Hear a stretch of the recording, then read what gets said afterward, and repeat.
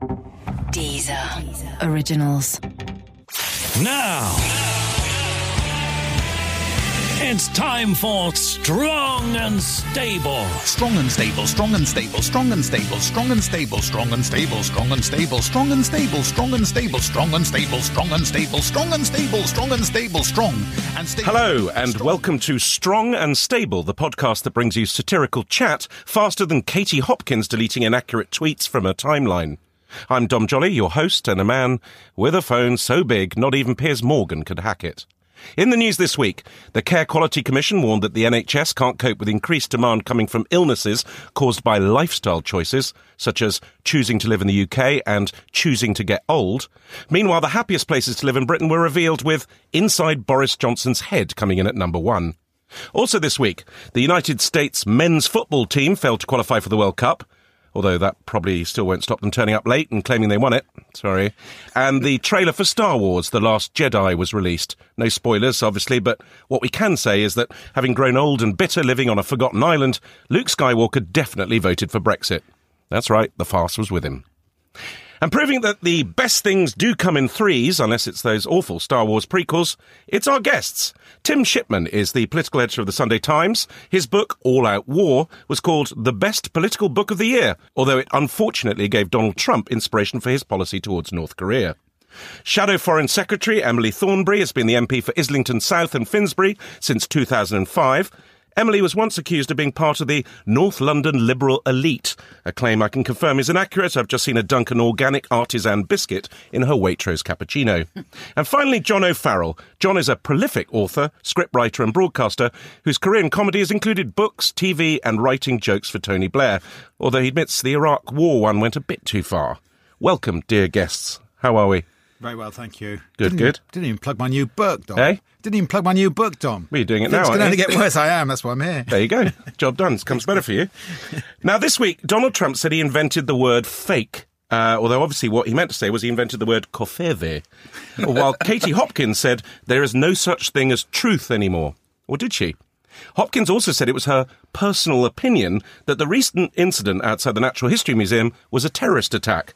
Well, it's my personal opinion that I should replace Hugh Hefner at the Playboy Mansion, but it doesn't mean it's true. Guests, how do we cope when we're being told that there are no facts anymore? Tim? Well, it's a great novelty. I've been being lied to by politicians for 20 years, and now everyone's getting uptight because people in the media are doing it as well. It's a bit depressing for a mainstream journalist when you're trying to sort of hold politicians to account to see that there's so much out there that's just plain made up. But when it's the politicians making it up, we have to cover that as well, and that's what's going on with Trump. Emily?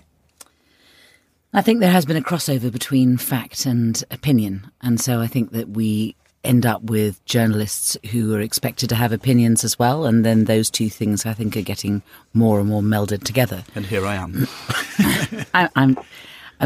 They mustn't get their facts wrong, and I think that there are some important newspapers that would be very distressed if they realised that what they were publishing was simply wrong. But I do think that the line between a fact and opinion is getting more and more blurred, and that is part of the problem, I think. So you get interviewers. So LBC, for example, on LBC, everybody knows that the people on LBC have strong opinions, and when they've got phone-ins and so on, they will express their opinions. And then those people will bring out certain facts, and people will latch onto those because they trust those people to be able to be the people who will give you the facts. I think it's when the BBC does it, I think people are more worried. And so I think there are certain interviewers on the BBC who we know have strong opinions and who allow those opinions, I think, to come forward when they're interviewing particularly politicians. We have to be careful about this. I think we have to be careful about this. I know that obviously, the BBC and LBC are in competition, but I think people do go to the BBC expecting. They don't expect robots. But I think that we have to be careful when people are opinionated and interviewing in a particular way. I mean, Lily Allen tweeted that she can't trust the BBC anymore. Katie Hopkins says it peddled state propaganda. I mean, are they doing right both sides? I mean, what's going Should we trust them? Well, that's what I'm saying. I think that fundamentally you can, but I think there has been a tendency for more interviewers to have stronger opinions and for those opinions to show when they're interviewing. I think everyone has an opinion. That's the point. And it's the people who think they're neutral or think there is actually no such thing as objective news because what you choose to report already says something about you. So I respect the BBC's desire to be neutral and objective. There is no such thing. And I think the thing is self-awareness. Owen Jones goes out there with a comment piece, goes, I am biased, I am on the left. But people say, I'm objective. Well, I don't really believe there's any such thing. But if we just leave it to a situation where you've just got opinionated people on both sides, you just end up with a bear pit, and you have a lot of the programmes like you have in the United States where it's just a bunch of people shouting at each other. The BBC is the establishment. That's its biggest problem. And right now we're in a political situation where everybody wants to chuck rocks at the establishment. Yeah, no, I think there's a lot of truth in that. And I think we also have to be careful that it isn't just that the media could end up like it is in many ways in the United States, but politics could end up like that. Because people don't know who to believe and where to go for the truth. But I think that this has happened. I mean, the way we start off the conversation talking about the difference between truth and lies and facts. What happened in 2016 was that lies were exposed as lies, and the people pointing this out were put on the defensive, and they were called elites, and they were called they were criticised for being experts. We've had enough of experts saying what is true.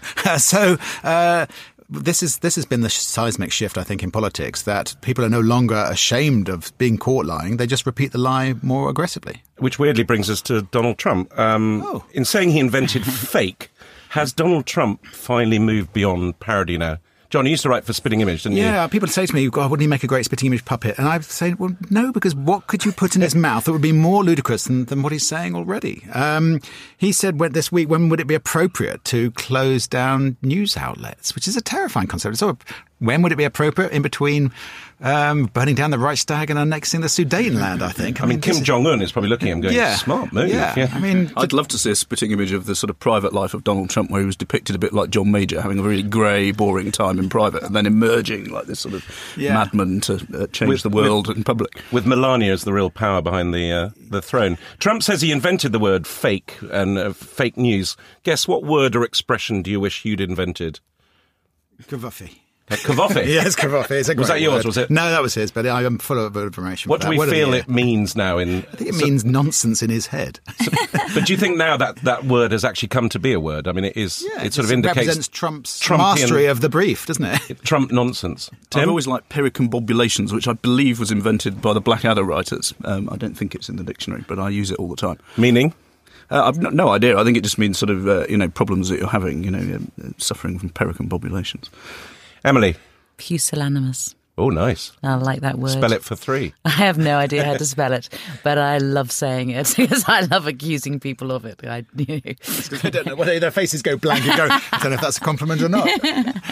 Seth Meyers on his show said about Trump, sorry, what? You never noticed anyone use the word fake before? You never heard anyone describe your hair, tan, university, foundation, net worth, marriages or business? That's very good. I mean, Trump's basically taken the word fake and fake news, it seems to me, and it's his get-out clause for everything, isn't it, essentially? He can, if he gets pushed out of office, he'll say, well, I could have done it, but the fake news were against me. It's the sort of ultimate conspiracy defence, isn't it? Well, he can lie his way out of any situation. So he says he actually did win the election if you don't count all the illegal votes, which is no evidence for that whatsoever. 3 million votes that Hillary beat him by. So this is just a massive lie that he just believes in his own head, I think. I mean, I think he's that sociopathic.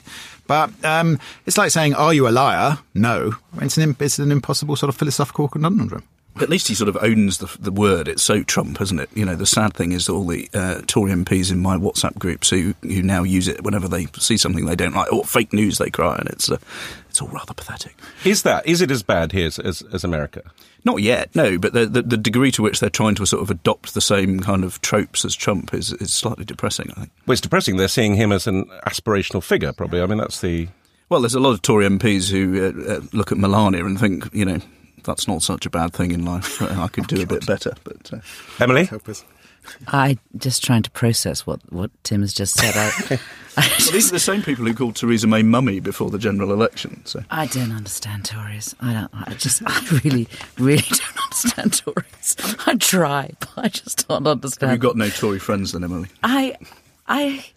I'd sometimes find that I'm getting on with someone. Like I get on. There are certain Tory MPs who I get on with, and I'll be talking to them, and then suddenly they'll say something completely bizarre, and I go, "Oh yeah, you're a Tory. I forgot. I keep forgetting." There's a difference between, we're going off the subject now, but there's a difference between getting on with someone professionally and having to deal with them politely and make something work, as to going down the pub with them. Is it the social I could equivalent? never go down the pub with a Tory. You wouldn't? No. Really? No, why would you want to spend a night with somebody who has such a completely, what I think, wrong view of the world? But you can't distance or go to the pub and talk about normal things? Well, if we talk about... if everything's normal, I suppose. But everything comes back to politics, really, in the end. Is it the equivalent... Power and wealth distribution and women's rights and... you're fun at the pub. Yeah, no, but I mean, if your worldview is, in my view, distorted, I don't see how you could be a mate. I'll be polite and work with. I've worked with Tories and sat on boards with Dame Angela Rumbold and all sorts, but to go down the pub with them and say, come over for Christmas? Is it the social equivalent of being at a party and getting on with someone and suddenly they mention Jesus? It's a bit, no, because I can get on with Christians, because we're coming at the same ends from different point of view. Right. But I think Tories are after a different end to me. So no friends Tories me. Sorry. So you've never been to a pub socially with a Tory knowingly? No, that's not the same as... I wouldn't say I wouldn't ever develop a friendship with a Tory. Have you ever kissed one, Dom? No, never kissed a Tory. I've never kissed a Tory. You've never kissed Tories? I've never kissed a Tory. But how do you vet them? No, but I do tend to know who they are. Right. So I know. Stripy shirts, red jeans. No. But what about undercover Tories? Tory moles who might be out to kiss you. Yeah. You've never kissed a Tory mole? I've really never kissed a Tory, I know. Really? John? No. Tim? Well, I'm very ecumenical in my kissing, I have to say. Strong and stable. So this week, Theresa May refused to say if she would now vote for Brexit, as she doesn't answer hypothetical questions or possess a hypothetical backbone. But with the increasing possibility of a no-deal scenario, the government has been accused this week of having a kamikaze approach to Brexit, which isn't just a little unfair, but also inaccurate, as kamikaze pilots generally manage to hit their targets. Philip Hammond, meanwhile, has suggested that a no-deal Brexit could mean planes can't fly into or out of the UK. So a bit like Monarch, then. And Ryanair. And BAE. Oh, and Bombardier. So, Guess, do you think we'll have a no-deal Brexit? I think this is hilarious, because they're going, right, all Europeans, you've got to leave. And the planes are sitting on the tarmac. How exactly? Because the planes aren't taken off because of what you've done. It's like, fly out immediately, but as soon as we sorted out the flight arrangements. Brexit is such a disaster, and Theresa May is making such a bodge job of it. I think she should just get in a couple of Polish guys to do a proper job and fix it. Like I do with my DIY when it doesn't work. Get a couple of Polish guys, they do a really brilliant job really cheaply. So we do a job swap with the Polish government? Yeah, no, just a couple of, get them sort out the plumbing. Exactly. Emily, Gordon Ramsay said this week that Brexit will be good for lazy Brits. Is he right? No, Brexit. You sure? A lot depends on what happens. I do think that there is a grave chance that we're going to end up with no deal, and I think that they're preparing for it in their heads. I think that there's a large proportion of the Tory party that are completely comfortable with no deal. People say there's no difference between Labour and the Conservatives. There's absolutely no way that we want no deal. We don't want to be in a situation in 18 months when, any company that wants to import or export anything is going to need to either face tariffs or go through point of origin. We're going to have to employ tens of thousands of new customs officers. There'll be queues at the docks for stuff coming in and out of the country. I mean, let alone what would happen in Northern Ireland. It is reckless. It is foolish. It's absolutely extraordinary that there are Tories who really think that it's okay for our country to go sailing off into the mid-Atlantic and somehow or other we're going to be okay. We are not going to be okay. We have to be responsible. People have to look after the economy. That's what governments are supposed to do. They're supposed to look after the safety and security of citizens and the economy. And they're not doing it. And they're just fighting amongst themselves. And Brexit seems to me to be all about, whatever is going on in the Tory party and has been going on in the Tory party for the last couple of years. And they're playing it out with our country. And frankly, if it wasn't so serious, it would be funny. But not everyone agrees. I mean, Damon Evans on Twitter says both main parties are offering the same Brexit carcass, just with different gravy. Well, that's not true. So there you go, Damon. Well, it's not true. The truth is that we have been trying to make sure that the government gets through the Article 50 negotiations as responsibly as possible, and then that we have an interim period where essentially we have the status quo, so the Tories can do no more harm to our country, so that we can then be in a position whereby hopefully there'll be an election, we'll be able to get another government, and the grown-ups can start negotiating, because quite frankly this lot are obviously incapable of doing it. So, John, should there be a second referendum?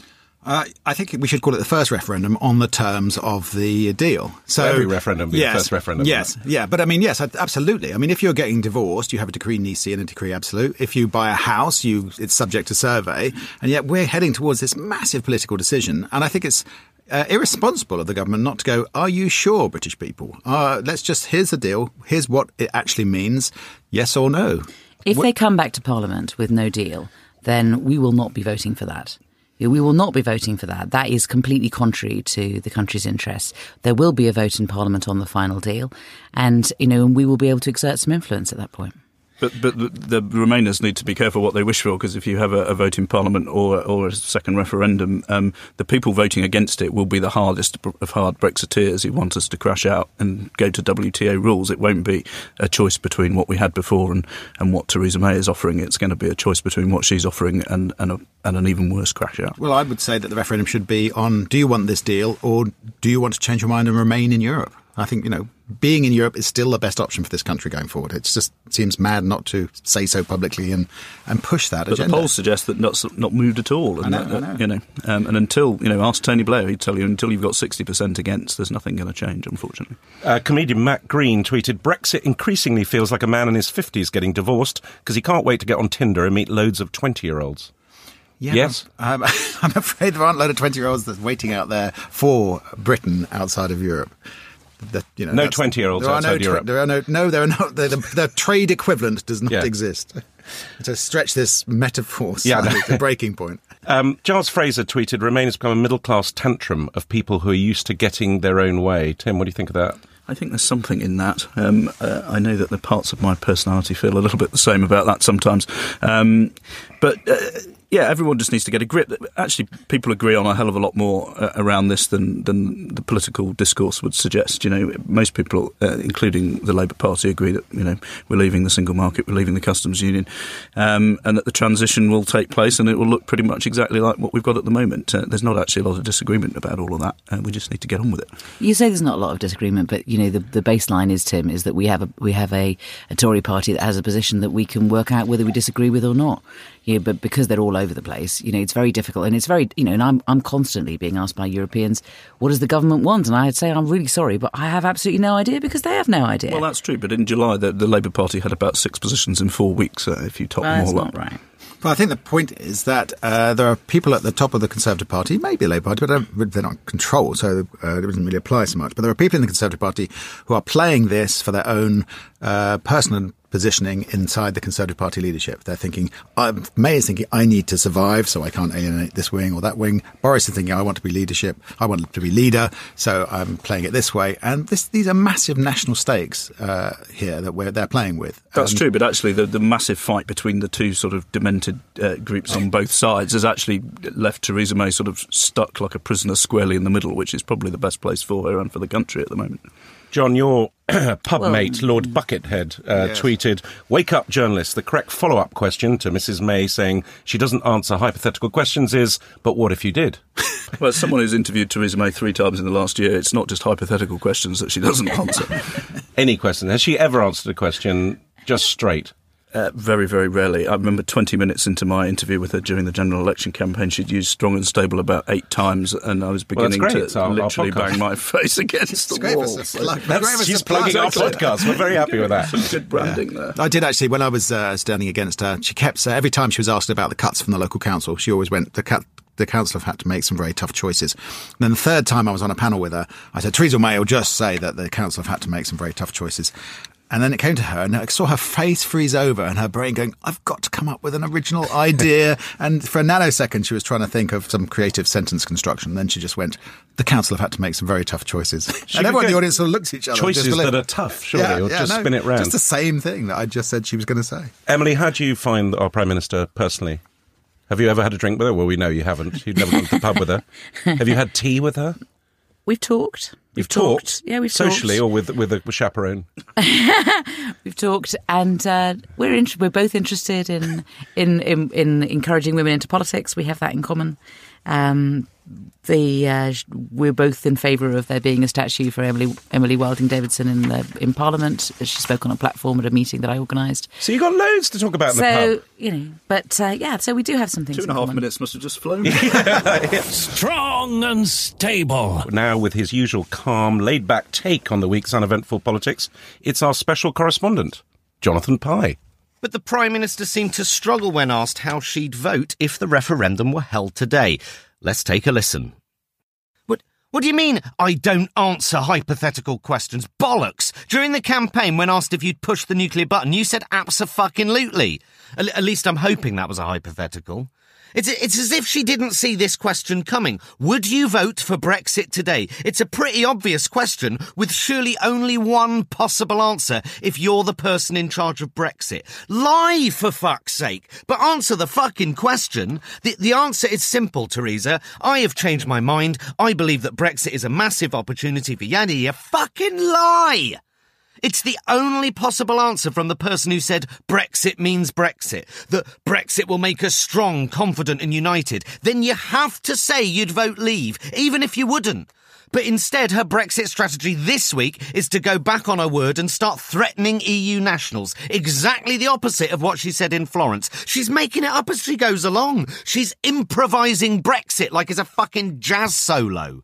And suddenly, it's people that are the bargaining chips. She's not bargaining with money, she's bargaining with people. From someone who has really pushed for laws against modern slavery, one of the few genuine achievements that she's made, it's odd that she's now so willing to use the threat of booting people out as blackmail. Not a great way to open a trade negotiation, is it?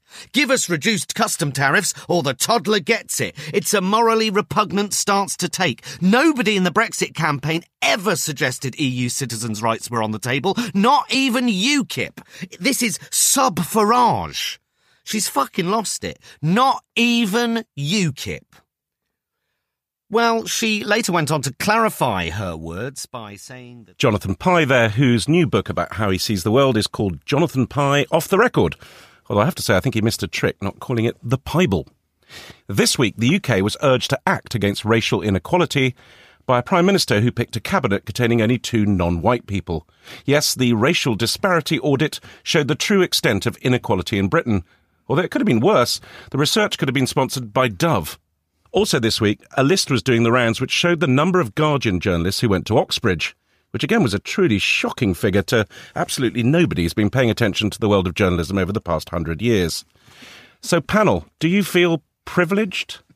Where do we start? Emily, who's Oxbridge here? Hands up, which is good for a podcast. Tim Shipman goes up. No one else.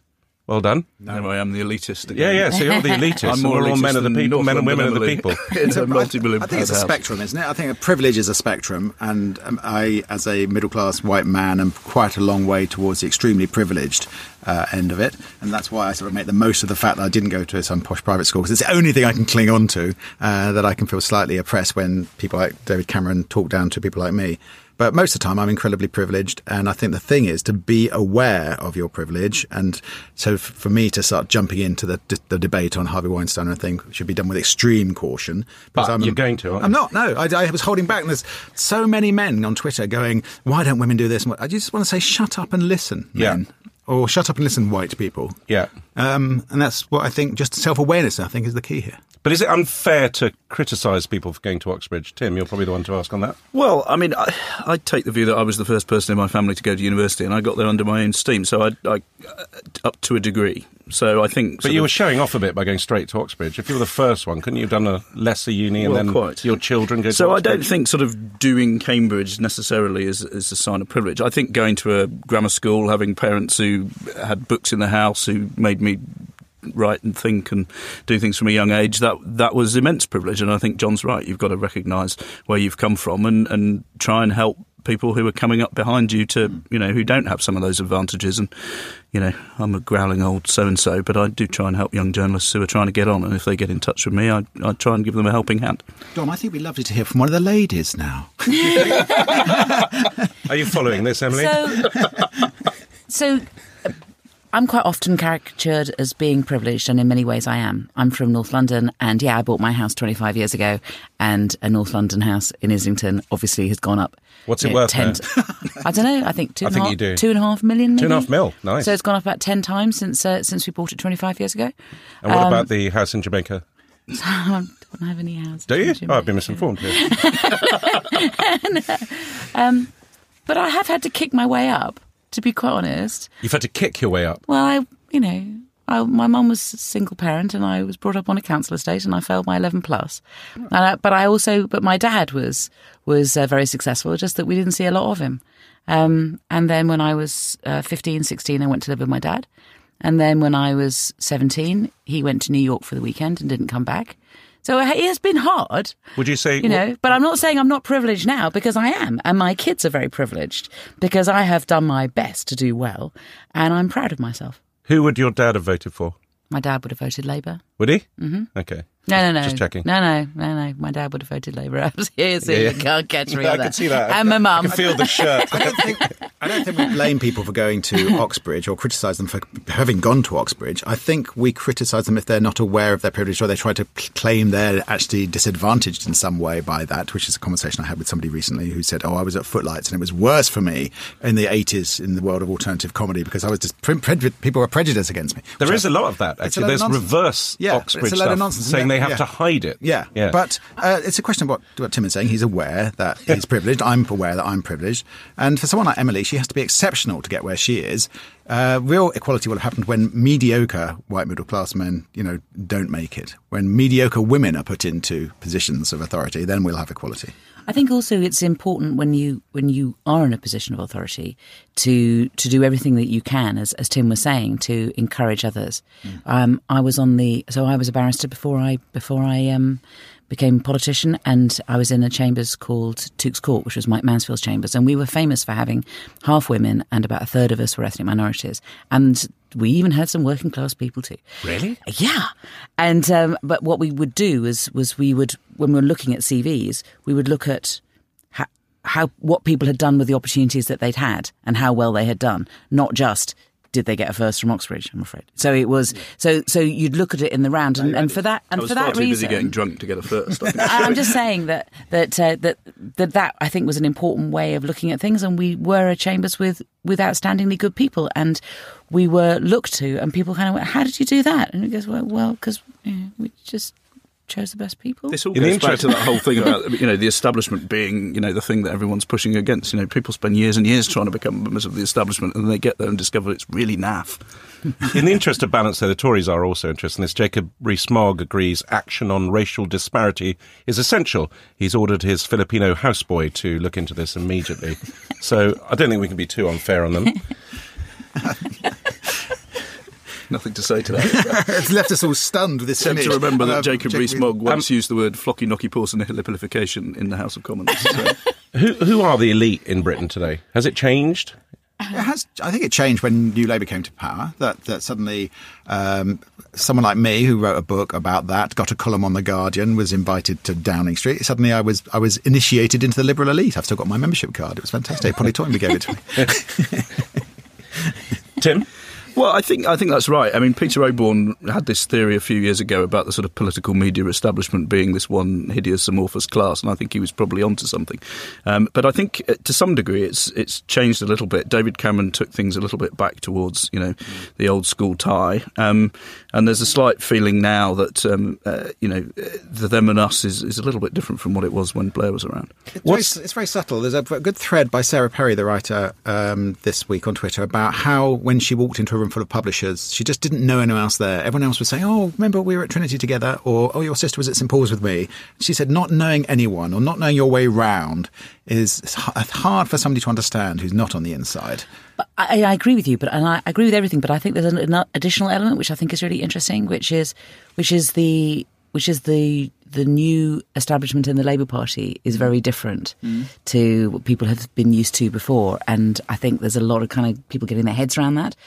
Who are the movers and shakers in the Labour Party these days? If we are going to be in the next government, what are the influences? Because it is very different to the Labour Party a few years ago. Sure. Yeah. And Go on, Tim. I agree with John about, that whole thing of walking into a room and not knowing anyone. When I first started going to party conferences sort of 17 years ago, I didn't know anyone, and it was absolute hell going into a bar full of people enjoying themselves and not knowing anyone. And, you get to the stage where you do know everyone, and after a while that gets boring as well. What was your technique then? Just buy lots of drinks. For yourself or for everyone? Well, you start with yourself, and then you get some Dutch courage to march up to other people and start trying to talk to them. And you find that, really, for a free drink, quite a lot of people will do almost anything. But Tim, did you go to the Momentum rally? I didn't. I went to that, and I tell you, there wasn't any rallying, there wasn't any talk. They just seemed to be dancing. So I went in and was sort of, doing 1980s soul girl dancing.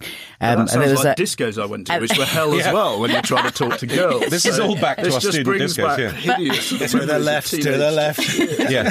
But it's just very odd because this is this is a new powerhouse coming into the Labour Party, and but they're all 25, and I'm they're all 42, 25, and they're all 25, either. and they all come, bouncing around. And I mean, I remember I was walking down the front and there were these two young women who came bouncing up to me like, Emily. They were like a couple of Tiggers. And I said, okay. And they were like, can we have our photo taken with you? Because we're two Emilys. So we had to kind of get them to stop jumping up and down in order to have a photograph taken. Is that drinks or drugs? This is just momentum. This is just the enthusiasm, extraordinary kind of people coming into party conference. And so at our conference, I honestly think about half of them had never been to party conference before. I think it's changed. I think the other thing that's happening is that social media actually cuts through a lot of this. I have a load of people that I'm friends with on Twitter or whatever, and I sometimes meet them in real life, but not that often. Yeah. And some of them are 15, 20 years younger, but if you interact in an engaging way, you actually can... And you use emojis. Well, that's part of the trick, yeah. But you can then find that you actually become friends with these people and you understand their worldview and you do interact. Well, they all hit 40 and they end up Tories anyway, John. So. 47. Well, I think we can all agree the UK must take action on class and racial disparity, demand a group of powerful white people. I think that's great. Strong and stable. Now it seems that the fault lines in politics these days fall along generational lines as much as ideological ones. The new insult by young people on the left is apparently centrist dad, which is ridiculous, as centrist dad are one of my favourite bands. Well, this week, Tory MP James Cleverly showed he was really down with the kids by writing a piece which used the cultural analogy of Pulp's 1995 album Different Class. I look forward to reading Jacob Rees-Mogg's think piece on Blur. Well, he does live in a house, a very big house in the country. Do you feel there's a real divide between the old and the young when it comes to politics now? I mean, you were talking about momentum and stuff. What is the divide? Well, I don't think that the divide is necessarily that much. I just think that at party conference it really came home to me that we had such a large number of youngsters who were so enthusiastic and idealistic and just an injection of energy into the Labour Party, which is brilliant. It is brilliant. Can you talk us through the new sort of the slang that's coming in, for instance? I mean, are you a melt, Emily? I mean, honestly, fortunately, I've got young people in my office and I've got young people at home. And so when I'm sent messages on social media, I go to and I say, is there a young person here? Can someone explain to me, am I being insulted when they say I'm well bang tidy? You're being triple complimented there. It's actually the same thing. That's full on Harvey Weinstein. It really is, isn't it? So you're not a fan of Celebrity Juice, clearly, or you'd have known that one. I don't know. But do you really not follow all that stuff? I mean, some of them are a bit weird. Melt, for instance, is a new word, isn't it? Cheese toasty, isn't it? To me, if you're a total melt, it's a great word. Yeah. But it actually means, do you know what it means? I have no idea. Really? Really? People have to explain these things. Okay, well, to melt me. is apparently a non-Corbynista, sort of Corbynist mistruster, a melter. So it's got nothing to do with snowflakes? No, not at all. No, it's completely different. Okay. That's different. What about a slug? No idea. That's an even worse one, isn't it? Is it? Than Yeah. a melt, I think. Yeah. What's a slug? Well, that's someone who's much more hostile, I think, to the Corbyn project. Yeah, so he's far right of a melt? I would think so. Yeah. Yeah, or just more aggressive about it. Right, are any of you centrist dads? What does this mean? I would try to argue that I'm not a centrist dad. Then I realise my book opens with my kids going to me, "Oh my God, Dad, you are so moderate. You are so..." Actually, somebody said to me in You got a book out, John? I have got a book out called Things Can Only Get Worse. It's in all good bookshops and 2 crap ones as well. Okay. So my book opens with me and my kids laughing at my non-radicalness. I would hope I'm not a centrist dad just because I don't feel I'm at the centre of the Labour Party. I feel I'm slightly on the left. And so, and the point about that is dads have been telling younger people how this politics works, and they can't do that anymore because we don't know anymore. We didn't foresee Brexit, we didn't foresee Trump, and we didn't foresee the last election result. So we have to listen rather than, patronise and talk down to people. Speaking of which, the average age of Tory members is 71, apparently. How can the Tories win the youth vote? Have they lost the youth vote for the foreseeable future? I think it has to be. I know what you're going to say. It has to come from the ground up. It has to come from the ground up. It has to be. I don't think that they can graft anything genuine onto the Tory party. It has to be. Are young people interested in Tory politics? If so, they will get involved. They're not interested. Guess what? But they are interested in our politics, and that's why we have this injection of enthusiasm. But is it actually possible to have a right-wing youth movement? When I was a student, there was a Tory Federation of Conservative Students. They're all Hang Mandela T-shirts and, Hang Mandela? Hang Mandela T-shirts they used to wear. They're all now columnists for The Spectator and The Telegraph. Really? Yeah. Toby Young, is it? They keep getting disbanded, don't they? Yeah, they did, because they kept embarrassing them and they had to Tebbets would close them down on a regular basis. It's very difficult for the Tories to do this sort of thing. The thing that brought home to me most recently how the Tories can't do the youth vote was when Michael Gove was being reshuffled and given his new job. And he thought it was all a wind-up, and that one of his mates had phoned up and told him to come to Downing Street. And he got this extraordinary message saying, drive here and then park here and then you'll be met. But there's a rally going on, so we'll bring you through an underpass. And he said to me, this whole thing made me think I was going to come out into this underpass and see Dom Jolly recreating Trigger Happy TV. And I thought, well, that's quite funny. And then I thought, literally nobody under the age of 30 will have a clue what he's talking about. Luckily, new Trigger Happy is out next week. Thank you very much for doing it. So that should sort that out. We haven't plugged everyone so far. Speaking of slang, after centrist dad, can we think what's coming next? Moderate mum, neoliberal nan? Where are we going? Are there any good words you've heard? I suppose this is like the way the politicians were defining people as Worcester woman and Basildon man. Those were sort of target voter sort of labels, weren't they? That we David used Amos. in the past. Yes, but it's all a bit simplistic and a bit it's a bit to say someone's a centrist dad. It sort of makes their opinions invalid. And everyone's opinions are valid. We want to hear from the centrist dads and the left wing. But aren't these terms the sort of terms that are applied by polling organisations that, frankly, are sort of a little bit out of touch anyway now? I don't know. Yes. Oh. That was good chat. Sorry. Well, the great thing about being a journalist who's got it all wrong is that the pollsters have got it even more wrong pretty much every time for the last few years. Do you think pollsters are going to be wrong for... I mean, that's it, the end of polling, or was that a brief blip? Are they going to work out how to get back it, or what's? They always fight the last war, so they had a terrible time in 2015 because they couldn't find all the Tory voters, so they looked extra hard for them this time and found too many of them, and that's always going to be their problem because ultimately you get your raw figures and then you have to sit there and apply your own kind of model to it, and that boils down to personal judgment. I think it was also because there was an awful lot of people who were just discounted because they didn't think that they would vote. And it isn't just young people, it was also a lot of people who were marginalised and disaffected. And, and frankly, we didn't knock on their doors. We had them down as non-voters, so we didn't bother to knock on their doors. And then, lo and behold, they turned up and they voted Labour. I think if you read my new book, Dom, about the election... Have you got a new book, Tim? Coming shortly. But you will discover that, both political parties cocked this up. Neither of them saw it coming. Lots of Corbynistas claim they did, but Labour High Command didn't. What's your new book about, Tim? It's about the chaos of the last year. Oh, right. So not much to write about. A year of political mayhem. Yeah. Emily, do you have a book coming out? TV show? I'm a bit dance? busy. Dance? I'm a bit busy. Can I just say, Don, that Tim's Brexit book was very, very good. It was. My mum liked it, and she's a tough crowd, I tell you. It felt like a political thriller. Yeah, it did. Political discourse has always turned up new terms to describe people of particular political persuasions. In the 19th century, you had the Whigs. In the 1980s, you had the Wets. And, of course, up till fairly recently, you had those fuckers from UKIP. So I think we'll end there. Finally, it's time for our game. Who said this week? So just pick who said it. Brexit is not a game. Little hint. Theresa May? Brexit is not a game. Juncker. No. Macron? My French accent was a bit better than that. But yeah. Michel Barnier. Oh. Yeah. Okay, fantastic Barnier impression. This one's slightly easier. I think I am actually humble. I think I'm much more humble than you would understand. That's Trump. I'm the humblest person in the world. I am. There is nobody more humble than me. I think Trump absolutely nailed it with that one. I mean, he cannot go higher than that, but of course he will. Emily, this is one for you with your youth knowledge. Trump, when it comes to giving a shit, you're stingy as I am, except when it comes to having the balls to go against me, you hide 'em. You notice by my youth movements that it's probably something to do with popular culture. Who said that? I don't even understand what it means. Well, maybe I should have wrapped it better. Would you like to do it? Wasn't Alan Bennett, was it? No, it wasn't Alan Bennett. Trump, when it comes to giving a shit, you're stingy as I am, except when it comes to having the balls to go against me, you hide them. That's why I'm not a rapper, but it's Eminem. I was going to say Eminem. Okay. Are you familiar with Eminem? Yes, I know who Eminem The is. Sweets? What? In retaliation, no, that was Eminem in his new rap, The Storm, which obviously you've taken down. In retaliation, Trump has now claimed he has the best rap names, including a Trump called Quest, Snoop Don, and the notorious Bigly. Totally lost on you, Emily, isn't it? Ring your kids. Who said this? You can't be a trot and own an allotment. Oh, I did hear that. Yeah, I heard those too. Well, who was he talking about? You've talked about Corbyn. Yeah.